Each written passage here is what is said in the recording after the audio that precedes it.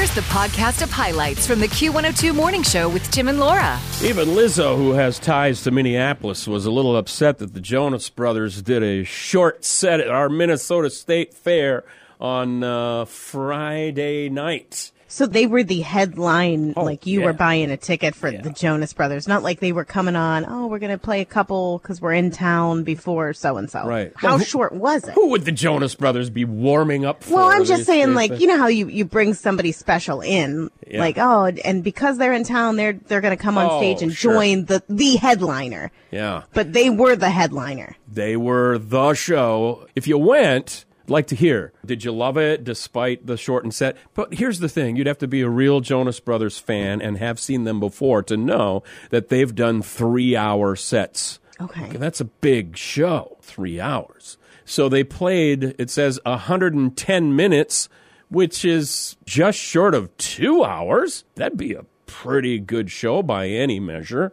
Mm-hmm. Like an hour and 50 minutes. So does everybody agree that under 2 was good enough? I mean, when I heard shortened, I thought they came out, they played 5 songs, and then they were like, all right, good night, Minneapolis, see you later. It's been great. Boo. No. There is a caveat here that you, the couch juror, needs to know. There's always the rest of the story. That's why I always wait for the rest of the details. What do we got? Allegedly, they were limited by the fair people to a 75-minute set. They were told you can do a 75. That's an hour and 15 minutes. So that's on the fair if they told them. So, in fact, the Jonas Brothers did more than they were told to do. Meanwhile, the fair people were on the side of the stage looking at, pointing to their watch, 75 minutes, what are we doing? And they're like, all right, and one more encore. And today, with all of the reports and the social media anger, all of the fair people are in hiding. No, we didn't tell them Prove that. it. Prove that we said that. I mean, 75 minutes still, I don't think I would call that a shortened set then. Well, I think that still seems long An enough. hour and 15 you would expect out of somebody with so many hits. That's not a lot. But the fact that they then went an hour and 50, I think says, hey, whatever your fair said. So sorry, the fans were having a good time and we were going. We're going to keep going. I don't know what was on the set list. I wasn't there, but to make up for some of that time, we dug one up here that actually hasn't been played in a little bit. This was a Laura suggestion. Yeah, early pandemic time. And I'm like, I liked this when it came out. What a man gotta do. It's the Jonas Brothers on Q102. Tim and Laura on the Q102 Morning Show. Smash Mouth is the one maybe stands out. Steve Harwell, for being the youngest at 56. That when I saw the age, and again, I think back in my day, Smash Mouth, of course, was huge. In my day. But it started back in 1994, and I remember that. That time frame of mid-90s music was just all about it. But then he was diagnosed with cardiomyopathy in 2013 and died at 56 from liver failure. Yeah, acute liver failure. I was kind of looking into his Wikipedia. For one thing, he's from Idaho. How many rock stars do you know came out of Idaho? Hey, they're jamming in Idaho. Are they? Obviously. Are they now? Potatoes in one hand, microphones in the other. Okay. Smash Mouth. That's maybe where the name came from. But also, he had a very young son who died, 22 years ago from leukemia at only 6 months old. So that's very sad. How do you get over that? Yeah. So there have been some big bands who we would call core Q102 artists over the decades. And in the 90s, they were certainly one of them. Mm-hmm. So in honor of Steve Harwell, Smash Mouth, you're going to be singing along, I know it, on Q102. Tim Burns and Laura McKenna, the Q102 Morning Show. You are doing a little traveling, and we've been talking about maybe a future trip for you. I just booked some airline travel to come back to visit in the fall in Wilmer, and I guess I didn't even know, but look at me. I'm top notch because Delta now ranks as the #1 best domestic carrier for comforting travel service, on-time arrivals, according to Bounce's 2023 Airline Index. Now, I always thought Southwest prided themselves on the best customer service, friendly staff, we get you there on time with a smile, but they were bumped down to '2. They normally hung on to that #1 spot, but surprisingly, Spirit Airline made the top 10. Well, I was like, was there only 10? I was like, what happened? I've flown with them. It was fine. I don't know. They get a bad rap. Southwest had that whole thing last December with all the canceled flights and the system that went down. And that might have that probably bumped them. Yeah, and they also used other things like in-flight entertainment. Do you get the free movies? Do you get the little earbuds, or do you have to buy them? That kind of thing. Meals, seat comfort, all that. I got earbuds from Delta. They're like, they can't cost more than 19 cents to manufacture. Did they make you buy them, or did you? No, have to, they were handed out. Them out. The free ones, they were not of very high quality.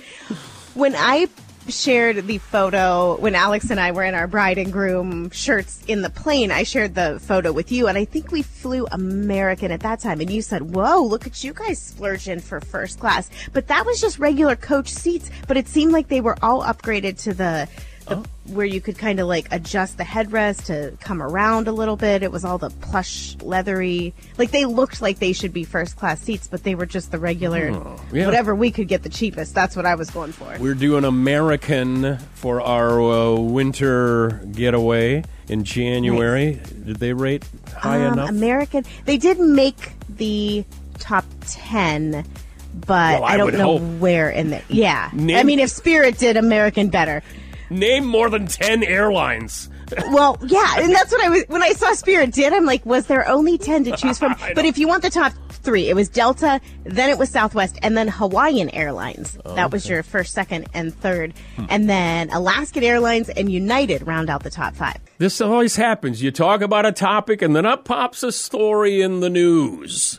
A Delta flight. #1 according to the Airline Index by Bounce, which I've never heard of until today, but I guess Delta's #1. I believe they're headquartered out of Atlanta. There was a flight set to go from Atlanta to Barcelona. I'm guessing that's a long flight. They had to turn around for an emergency landing.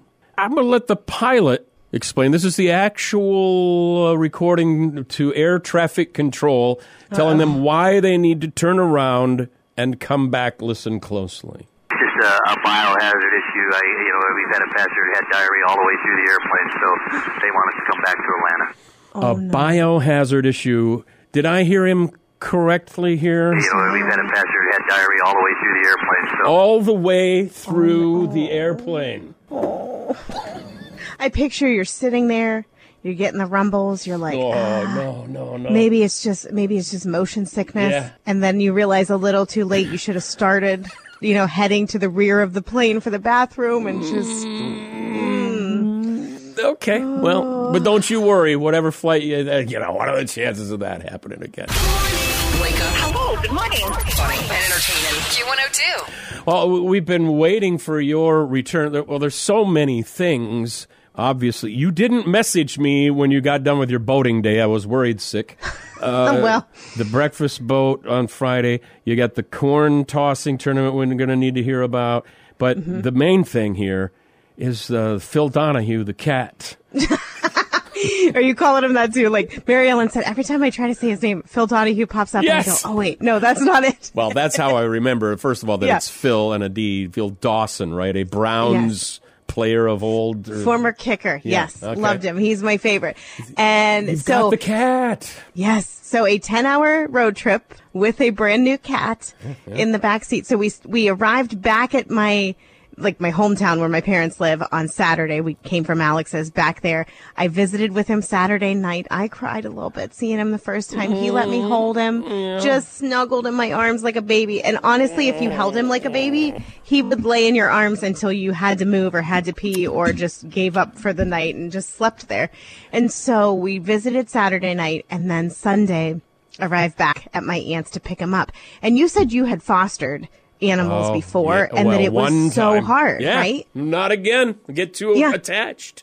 Yeah, so my aunt carries him out to the car, and he's just snuggling in her arm. And I had my former co-host, he won one of those pet raffle baskets one time, and it came with a small pet bed that would fit probably like a Yorkie or a Chihuahua comfortably. So Yes. he had a yellow lab, definitely not going to fit in this pet bed. So he's like, here, take this for your cats. Well, my cats never really used it, but I thought, well, I never throw anything away. I'll bring along this pet bed. Maybe Phil Dawson will like to ride in the pet bed in the back seat. So we set up a litter box and all that. So my aunt places him in the pet bed. She starts to cry. She's like, I know he's going to have a good home, but I'm just so sad to see him leave.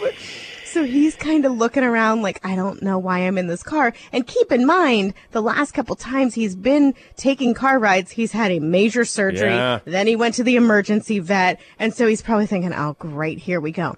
He rode like a sweet little angel, not a peep out of him for the entire 10 hours in that little pet bed, to the point where we made a stop and Mom said, I'm going to get in the back and just kind of love him up a little bit just to get him moving because he's been cramped up in this bed. I thought it was like a new infant. I got to make sure he's breathing. Well, I kept like kind of like angling down the rearview mirror, and he was either sleeping or his eyes were just looking up at me. So she gets him out, loves him up. And then we thought, well, maybe there's a little too much sun coming in the back window right on him. Cats love sun, don't they? Well, it got a little hot, I think. So she made a little tent with her sweatshirt in the window. Linda. But I know. I've been sleeping in the basement with him on an air mattress the past couple nights because that's where I'm keeping his litter. And, I don't have a mammoth house, but it's big for a little guy who has no idea what, you open another door and there's more house to explore. So we've kept him in the basement the first night.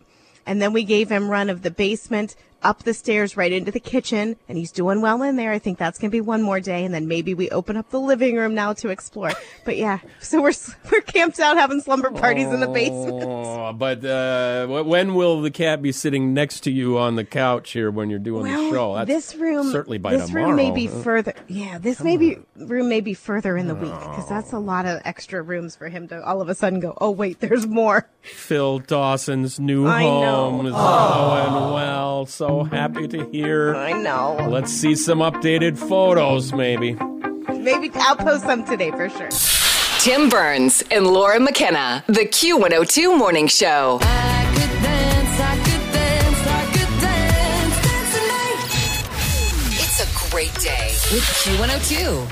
So you loved the Barbie movie then? That surely over the holiday weekend you took in? I did not have time for movie watching. Maybe when it's finally offered for free in 2039, you'll... Things will have settled down in my life.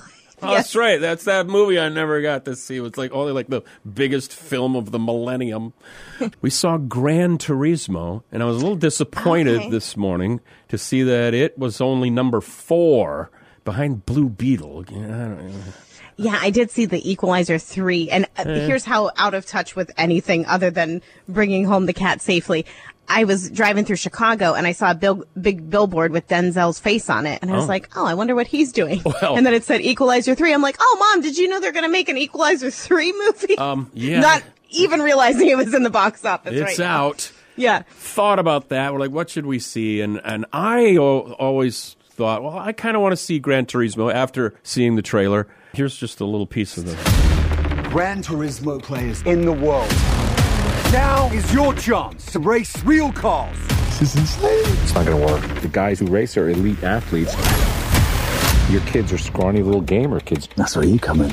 I think, like I thought when I first heard about it, it's a movie about a car racing video game. But then to find out it's all a true story about how a Japanese programmer made this Gran Turismo game for PlayStation, and it's the most realistic driving game ever, to the point where they took the top 10 gamers in the country, took them to a race car academy on a track in real cars, and then took the number 1 to actually go on the circuit to race with real cars. True story. It's just fascinating. Well, and one of our listeners, I think, was it last week, said, oh, yeah, you should go. You're going to really like it. And I thought, I was kind of with you, like video game, kind of virtual reality movies, not exactly always my favorite. But no, it's good. True How did story. Londa like it? we came out, and I'm like, did you like it? She goes, I loved it. Really? Okay. Loved it. I did too. And there was even maybe a tear or two. What? Now, did you watch any of the Fast and Furious movies? Yeah, and the 100 of those in the franchise? Because I've never seen one of those either. 1 and 2, I think I saw. Well, that's all kind of street racing, street dragging. Mm-hmm. This is, professional auto racing and the Le Mans, the 24-hour prestigious race, and this kid raced. True story. And so then at the end, I love it when they do this. Stay for the credits when they show side-by-side photos of the actor and the real guy. Just really a good, compelling story. A lot of great video action. I think that word of mouth is going to boost that up this week. For the few like us who saw it, going to tell everybody. It was so good. I am surprised a little that there was the tearjerker moments in there. Because you think you're just going to get like jet fuel and the smell of the racetrack. I will tell you one other movie that if you're all about like the racing, and I know you love dogs, and you didn't watch This Is Us, but the main guy, Jack, in This Is Us, plays a race car driver in The Art of Racing in the Rain. Did you ever see that? No. In the rain, specifically. So, The Art of Racing in the Rain. It came out in 2019, and so good. So good. And I'm not really a race car fan. Right. I don't get into all that, but you'll love it. All right. Well, now that we're in the track racing mode, perhaps we'll have to check that out. The Q102 Morning Show podcast. Join Tim and Laura weekdays from 6 to 9.